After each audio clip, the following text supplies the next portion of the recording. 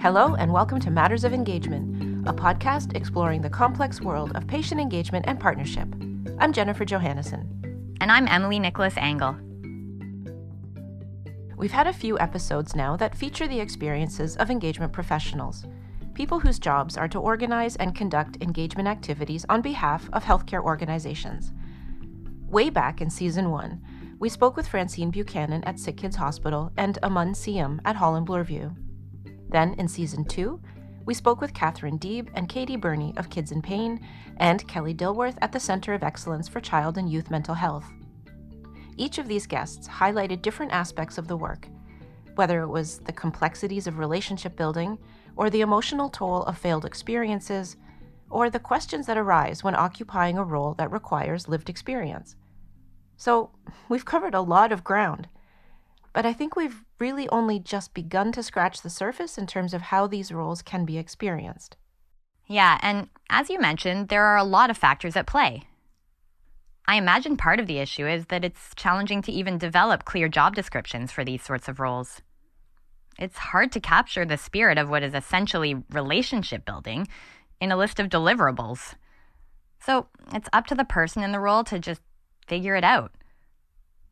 There are advantages to this, as the person can shape the role to some extent, but it also potentially creates additional responsibilities and burdens that don't get acknowledged or even seen. Yep, and working for large organizations can mean lots of constraints, protocols, regulations, a lot of moving parts.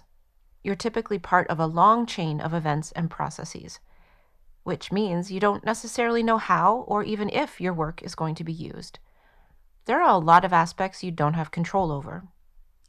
Well, particularly in healthcare, this can lead to experiences of moral distress, which is what our conversation is about today. We tend to think about moral distress more in terms of clinical practice, but it relates to patient engagement as well.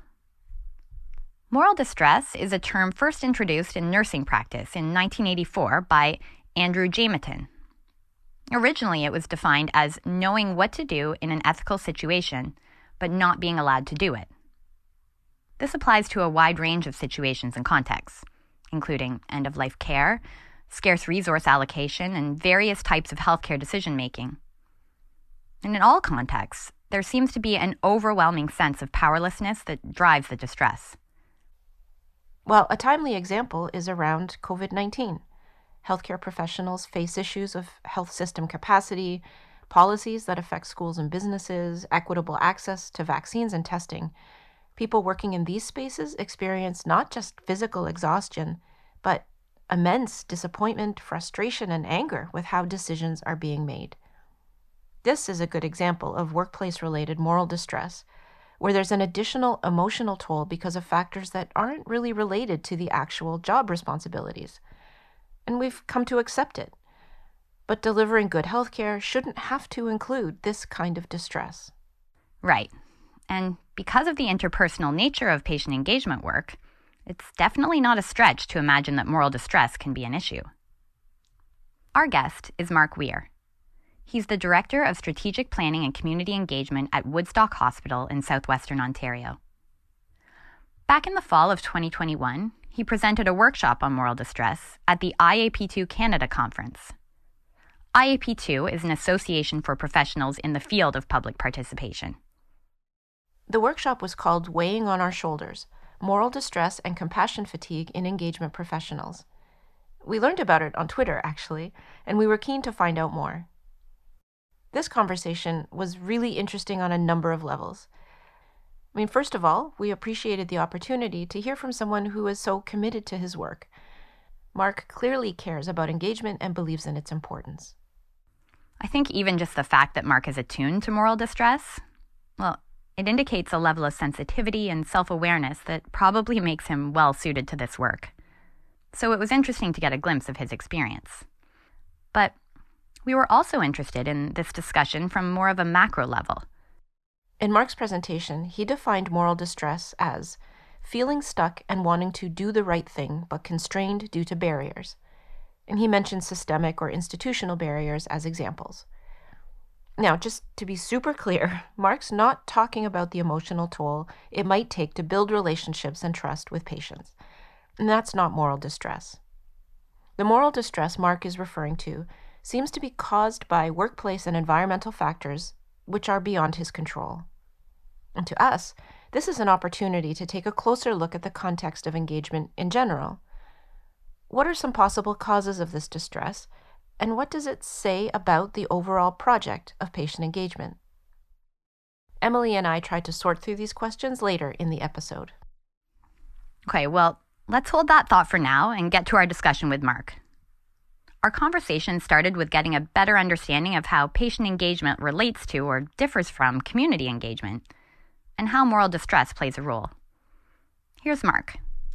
I find when you engage the people who either have already been served or are kind of in the process of being served, patients, families, caregivers, it's a different conversation, slightly different. When you go out into the broader community, the more general public, a lot of people reflect on different experiences that they had, but that they also look to your organization as part of their community. They want to know that those services are going to be available when they need it, but they may not really appreciate or understand maybe some of the more the inner workings. The kinds of questions that you might ask definitely differ.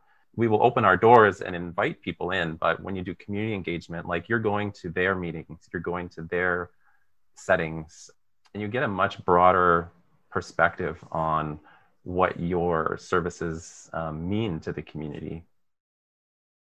As Director of Strategic Planning and Community Engagement, Mark's role encompasses engagement with people and groups that certainly includes patients, but may not be limited to patients. This gives Mark a broader perspective and perhaps a heightened sense of responsibility. It helps you appreciate that, you do have responsibility, or you're stretching your responsibility beyond just people once they enter your walls. Like you're needing to think more about how people access care. How do people even get to the hospital? What about when people are discharged? Do they have a plan to get home? You do pick up on definitely some tensions that can weigh on you because you realize some of the systemic barriers more so between institutions and across the system.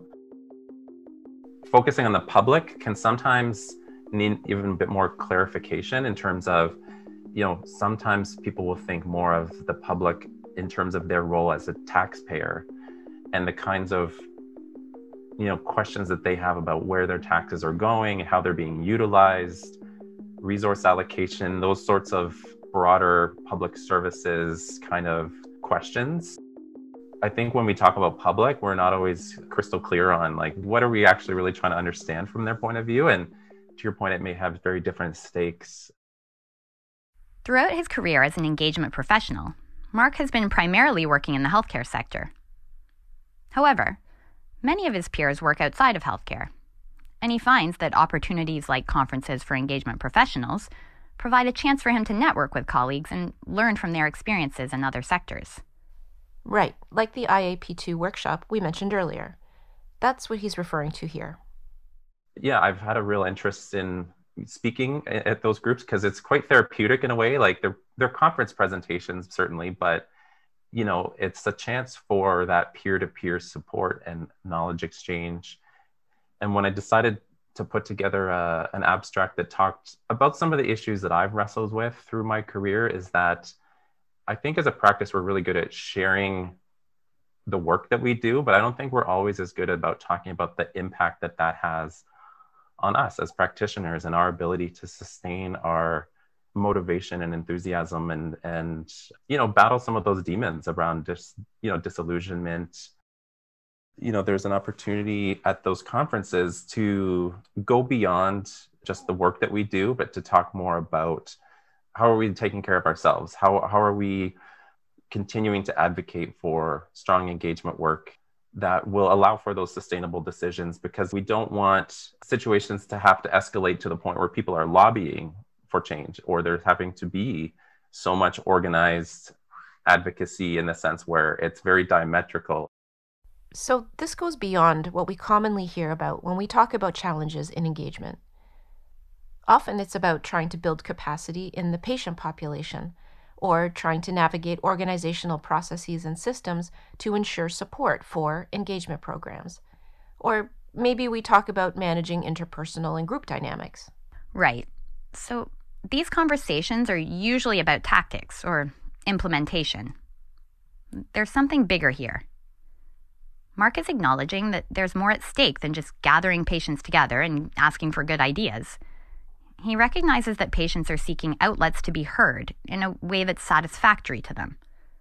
Otherwise, well, that's where Mark talked about wanting to hopefully prevent escalation of issues to where there might be conflict.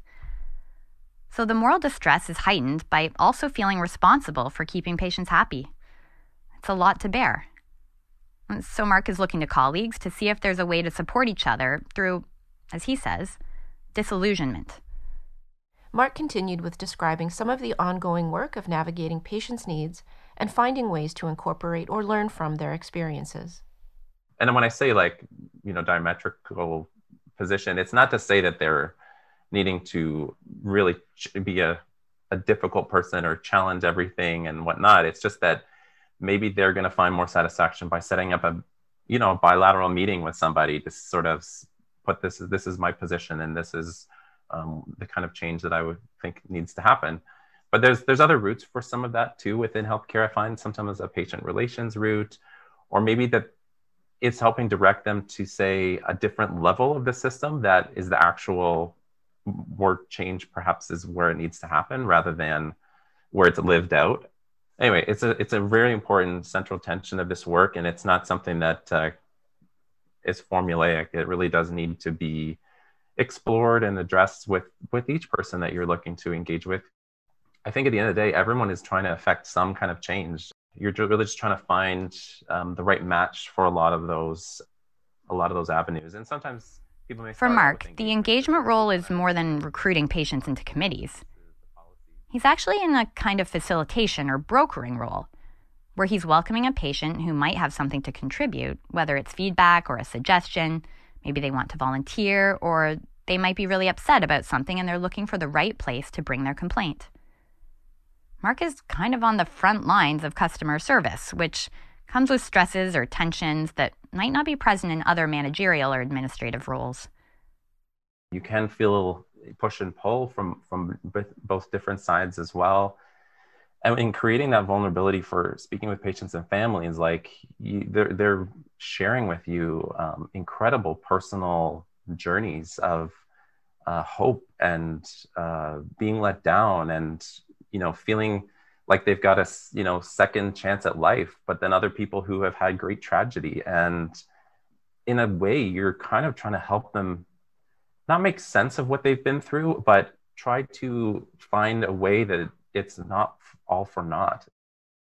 That starts to weigh on you a bit, because in order to create that vulnerable space, you as a practitioner have to become vulnerable yourself. I mean, I've shared lots of personal things about myself to folks, including my own personal health journeys that have been frankly chaotic and confusing and frightening and disempowering at times. Also being really, great at times too. But yeah, it's certainly, you internalize a lot of that.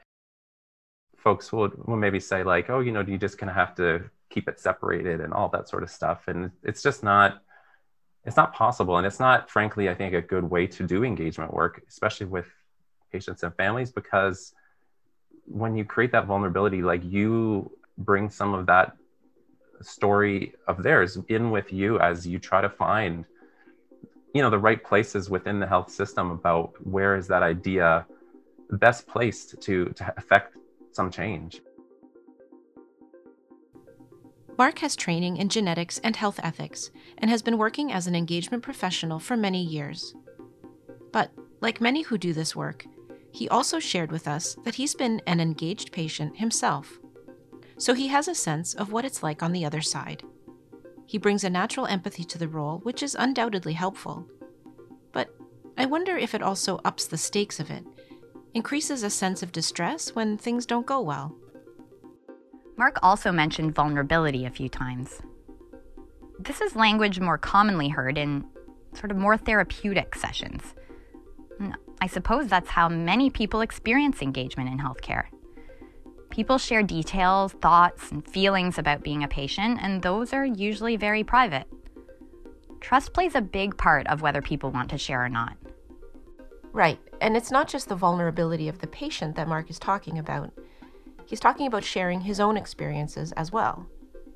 And that's fairly common in engagement work. People are often hired, at least in part, because of their lived experience. Yeah, and for a lot of reasons, that can be really valuable. But we know from other conversations that there can be mixed feelings about how much to share once you're hired into a role.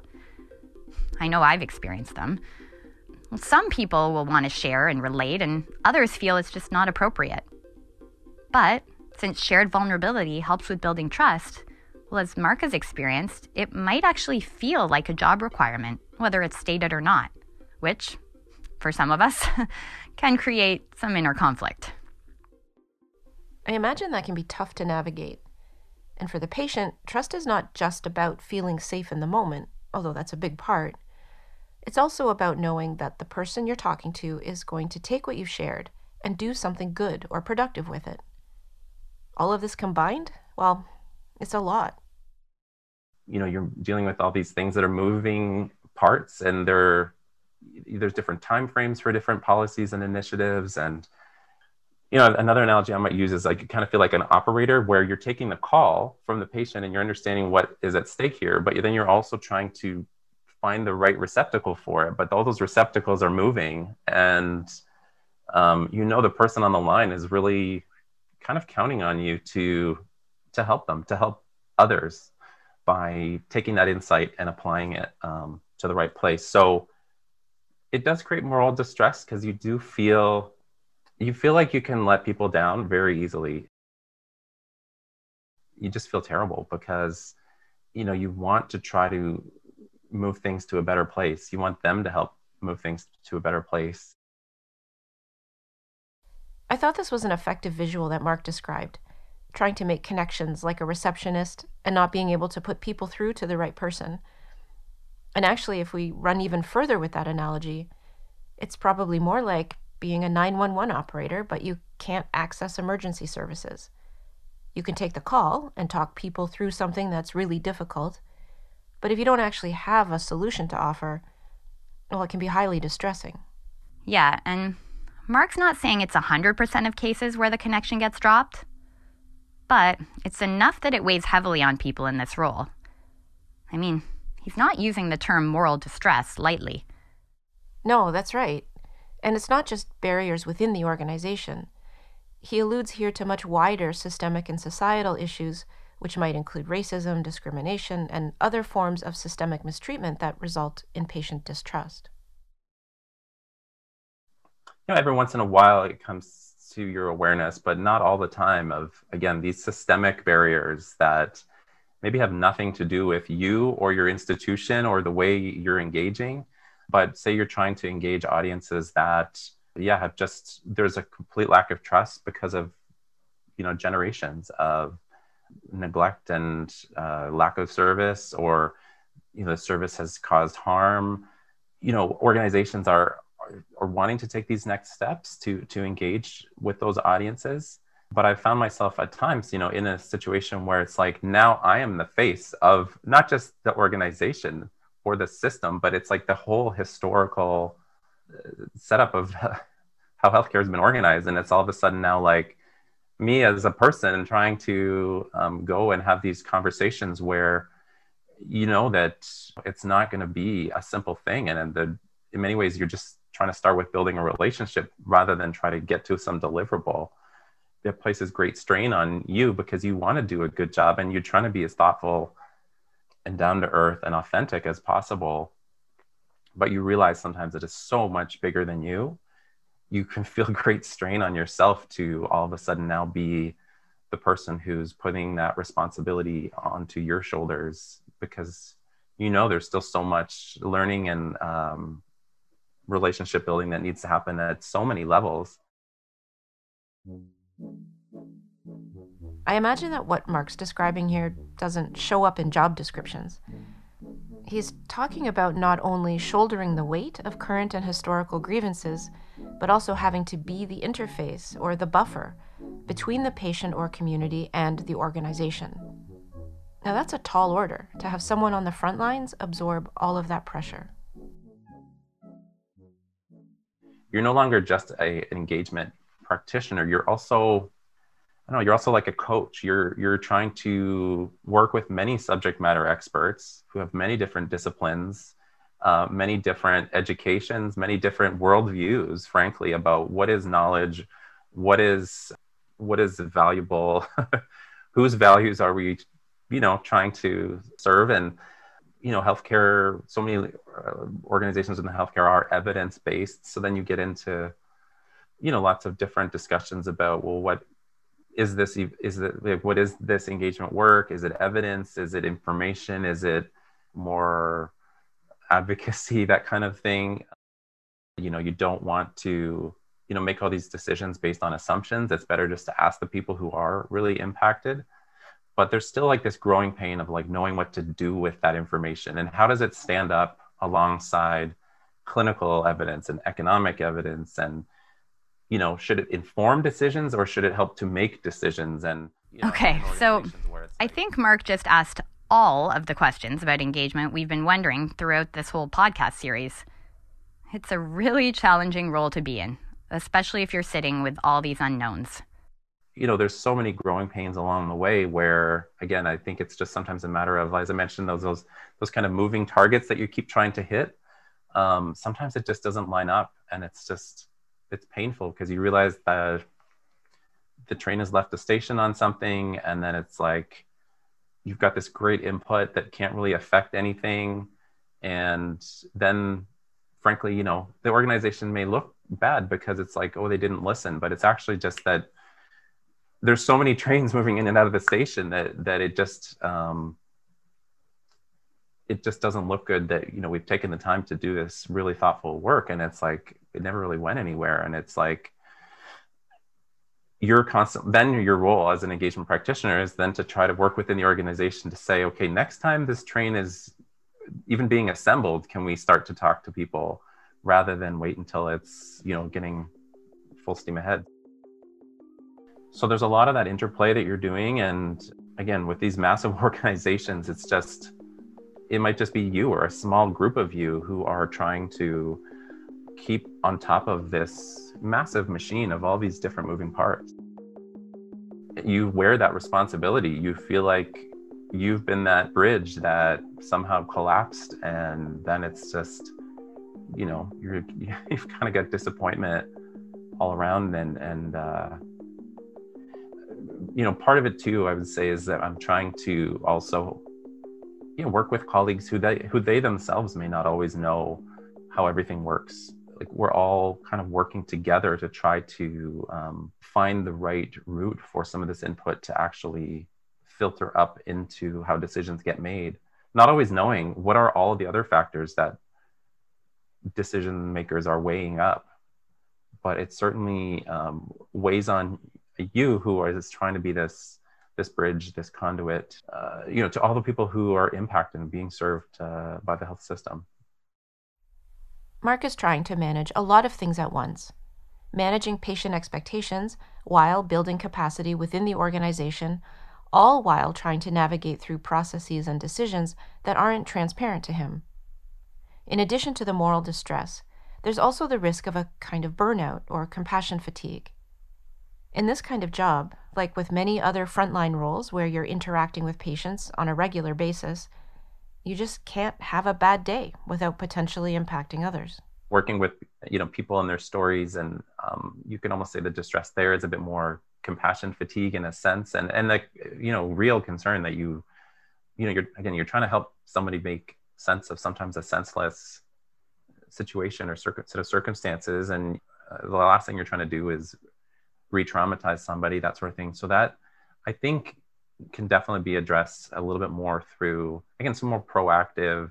I have gone to a couple of workshops here and there around empathy and, sort of the self-care and asking appropriate questions. And when it comes more to the systemic tensions and that sort of thing, I do think that is something that is perhaps shared a little bit more across sectors beyond healthcare.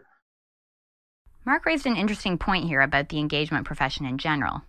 It's a much wider field than just healthcare, of course, and many of his peers are working in sectors that don't include this sense of partnership.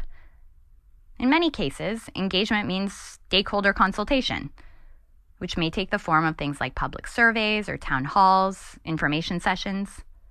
Well, this is quite a bit different than patient engagement, where there's an expectation of relationship building, collaboration, and co-design. So even though there's a wider community of practice in terms of public engagement, the healthcare context presents some issues that are unique to the space.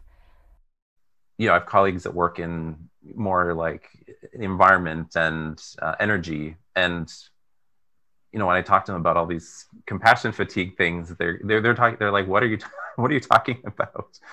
But when it comes to systemic challenges, we're like right on the same page, and trying to talk about understanding a system, talking about you have to understand all sorts of frameworks and legislative and regulatory components, and that side of the system. I guess there's no real roadmap for like a clear path of like how do you address some of that, and it, especially how do we address again some of those systemic barriers that patients and families encounter.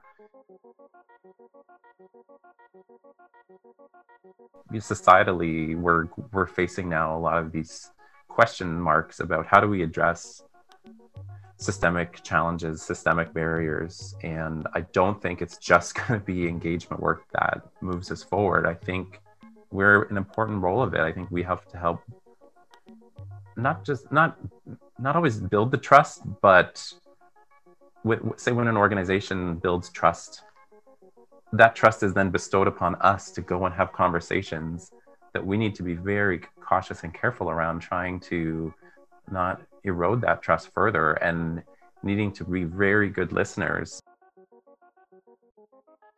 I think this is actually where institutional patient engagement practice has perhaps improved the most. Far from perfect, of course, but there is a notable shift in terms of creating a welcoming atmosphere and trying to provide some kind of platform where patients can feel heard, whether that's on committees or advisory panels or perhaps one-off projects. Again, not across the board, but some engaged patients do really feel engagement activities give them a space to feel heard, even if they still harbor suspicions that it might not lead to actual change. Right. Well, obviously just listening isn't enough. Trust can be hard to earn or can be easily broken if there's no follow-through. It's just not sufficient. I think that's where folks would maybe feel like, okay, you're listening as the engagement professional, but I'm not really seeing any change happen. I would say again, like that's where you feel that responsibility as the engagement professional, because you're furiously trying to find those different receptacles for your, as the operator, you're all these different receptacles are moving around, and again, you have an appreciation for the complexity of different organizations and where this one idea may actually really be valuable. And so you're trying to create those channels where that listening can happen. And it's not like we all went to school to become engagement practitioners. I think there's more formal education coming and it's evolving, but I don't know. I'm not sure there will ever be just like a single course on, okay, now you take this, now you're prepared for everything. A lot of this is experienced by living through it. And I think just needing to get people to pause and not just keep forging ahead and then later on feeling like completely drained or have breakdowns to say, I can't keep doing this the way I'm doing it. I guess another kind of part of the role certainly is being an advocate for good and thoughtful, well-designed engagement. I do have conversations with other colleagues who say they want to do X, Y, and Z. I'll chat with them and say, okay, help me understand, like, what are the timeframes you're working with? Where is your project going? How are we going to explain this to the people we're engaging so we can, make sure that they're clear? It's really important to help, make sure that you are not setting something up for failure, and you might end up taking, say, 5 steps back by doing X, Y, and Z. This is the capacity building piece of the job. As Mark mentioned, there's just not a lot of training for these kinds of roles. And even though organizations are carving out departments and programs, they're still quite inexperienced. Mark is trying to shape how people think about engagement, so that there's actually somewhere to integrate the input he's tasked with obtaining. Yeah, and I imagine it's quite frustrating. Well, we asked Mark if there's room for refusal. When you see something being done poorly and you know the risk of causing harm is high, can you just say no or push back? There can be a bit of a reluctance to say, like push back, or to your point, like you don't want to be the obstacle for progress and what people want to do. But there's incredible value in again, managing those expectations internally to say what the risks are to what could potentially arise, and what your past experiences have been when things maybe have been rushed or inauthentic or not clear, those sorts of things. But I do think this kind of, bringing out these ideas of moral distress and getting some conversation about it, et cetera, is ultimately, I think, trying to empower practitioners to have that confidence. So then when they have those conversations, they don't just feel like it's them against the world, but that there's actually, a whole association or practice that feels like, this is something that we need to advocate for, and being, Right. So it's not just about building capacity within the organization. Here, Mark is talking about shoring up the confidence and skills of engagement practitioners so they can advocate for better engagement within their organization with the support of a wider community, which is where the conference workshop comes in. There's no straight line in this practice. There are good days, there are bad days, there are challenging experiences, but as I mentioned, exhilarating ones too, where it feels like you're opening the window and there's a breath of fresh air, and it's just like an aha moment where things are clicking, and it's amazing. But if you don't have some of the awareness, I would say, of some of the moral distress that comes along with this work, it can kind of creep into your sense of being. And it's happened to me. That's why I want to create a space where that conversation can happen. Part of the culture change within organizations is simply getting invited to those meetings. And again, I've been in 3 inaugural roles, and sometimes folks just don't know to invite you to certain things. I don't think it's intentional to leave folks like us out of it, but sometimes it's just not top of mind. Trying to name and deal with work through some of the moral distress and challenges through this work is then to empower practitioners to have the confidence to speak up at those meetings. Well, I can see why it can be a heavy burden sometimes. Mark is a fairly seasoned engagement professional at this point, yet each of his healthcare-related engagement roles have been inaugural ones, meaning he was the first person to occupy that role in the organization. And that's a lot of culture change he's been trying to impact. But Mark remains optimistic. For him, the good outweighs the burdens. I am very much on the it is worth it side of things, especially because this is a field of work that really is still growing into itself. For all the work that you're doing within an organization, it also feels like part of the motivations for doing the work is that you are growing a field of work. You're trying to take it to the next level, and you're willing to go through some of those growing pains. Beyond just myself and being in these inaugural roles, I do think that organizations that create engagement roles, I think, do need to support their staff. I think that they want to, maybe they just don't really know how to completely yet. Maybe in part because, again, we're so focused on these best practices that it's sort of seen as like there's a lot of just the great things out there, and there are great things. I'm not trying to detract from any of that. It's just to say we need to kind of appreciate the toll that, the vulnerable space that some of those people get into. I just appreciate that I've been able to have a great experience through this career, but it hasn't been without things weighing on me. I think I'm not alone in that. And again, I want it to be done thoughtfully. We often hear about the word meaningful engagement. Like for me, I think meaningful can mean a lot of different things for a lot of people, but for me, it just has to be authentic. Are you fully present when you're engaging? Like, are you bringing some of yourself? Are you creating that vulnerable space? I think we need to do that in order to make this successful, this experiment, this engagement field of practice. But there is a bit of a trade-off with that. I guess there's a bit of a side effect of that, and it's not like it's not worth it.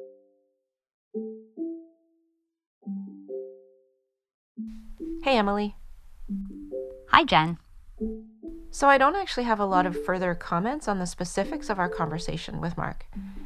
Mostly I'm just appreciating how thoughtful he is about the work and how much he's wanting to help improve people's experience of the role. Yeah, I agree. We had a follow-up call with Mark after the workshop. It sounds like this really resonates with people and that there's a lot of interest in the peer support he's talking about.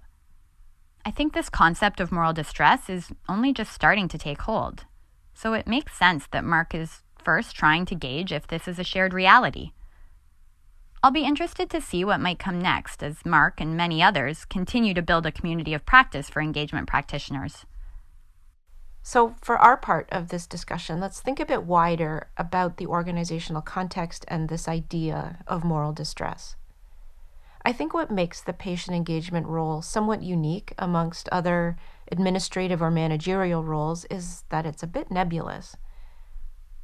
Often the people in these roles are given some leeway to shape the responsibilities and activities, and often they're by themselves, like Mark, in a department of one. So they're kind of alone in their mission and without a wider frame of reference. Right. There are always going to be workplace frustrations and challenges, but this feels different. It's like patient engagement is a little silo that operates on its own, and as long as there's activity and some kind of feedback loop, well, from the organization's perspective, it's maybe working as expected.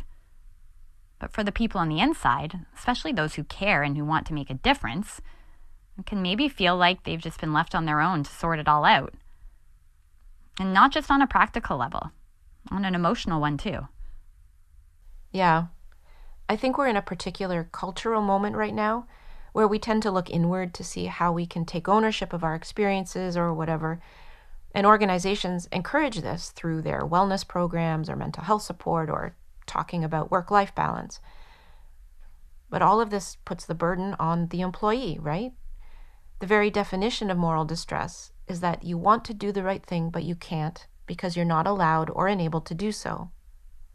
So, for engagement professionals, you're hired into a job, have lots of compassion and energy, and want to do right by patients, and find that you're kind of walled off from the rest of the organization. But because you're often the only one and the job is so loosely defined, well, it can feel like your own fault if things don't go well or if you feel that you've been ineffective. Yeah, and then it becomes a kind of internal advocacy campaign to inform and teach the rest of the organization about why they should not just listen to patients, but actually change processes and decision-making to incorporate patients. It's a hard sell, and it keeps people very busy, I think. Right, which on some level is the job. It's hard to measure making a difference, but you can measure activity levels. So maybe part of the role is to just be busy doing engagement. In other episodes, we've touched on this idea that patient engagement serves a purpose for the organization unrelated to actually including patient perspectives in decision-making. It helps organizations look more engaged, and whether they are or not, well, it might not matter so much. If they're always trying and it's always improving and they're always saying, well, it's not perfect, but we have to start somewhere, well, there's no finish line. There are a lot of other things being accomplished. The patient engagement role kind of acts as a buffer. Mark talked about sometimes finding himself as the face of decades of systemic mistreatment, which he's then having to navigate as one of the primary interfaces to the hospital. So the role itself is put out front, and part of its responsibility is to absorb and maybe diffuse patient discontent. Yeah, I think conscientious people like Mark would certainly find this unsatisfying and even dismaying. But, in other episodes, we've also reflected on the notion that the point of engagement seems to be engagement. So an example would be convene a group, do an activity, talk through experiences and develop some insights, and then everybody goes home. we've seen time and again that that's where engagement begins and ends, because the purpose is served once you've held the meeting, at least according to the organization. There is more pressure now to show impact, but often it's fairly inconsequential. Or the value in saying you did something is higher than the value of the thing itself. So the moral distress is caused by thinking you can make a difference when in fact the environment or conditions don't allow for that. There's no getting around the fact that the engagement role is part of the organizational hierarchy, and ultimately it serves the goals of the organization. So part of the job is to represent the organization and help explain its shortcomings, perhaps fend off or manage patient dissatisfaction. If you have a patient advocacy mindset going into a job like this, it can be really disheartening to discover the limits of what you can achieve. Yeah, so it makes sense that people in those roles often find the interpersonal interactions so rewarding. It's almost therapeutic. Which makes sense. I mean, there's maybe personal relating and connection, perhaps catharsis, gaining a new perspective. It's the affective aspect we've talked about before. Engagement can actually be experienced as something quite meaningful for the people involved.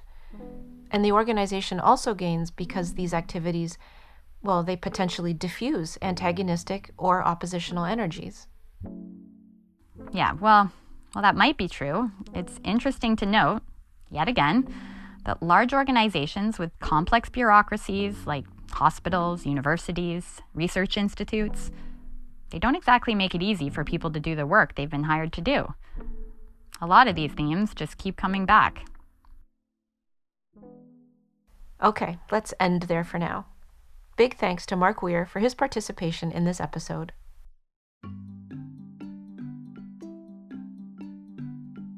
This episode was written and produced by Jennifer Johannesson and Emily Nicholas Angle, with additional music and production support from Angus Turney.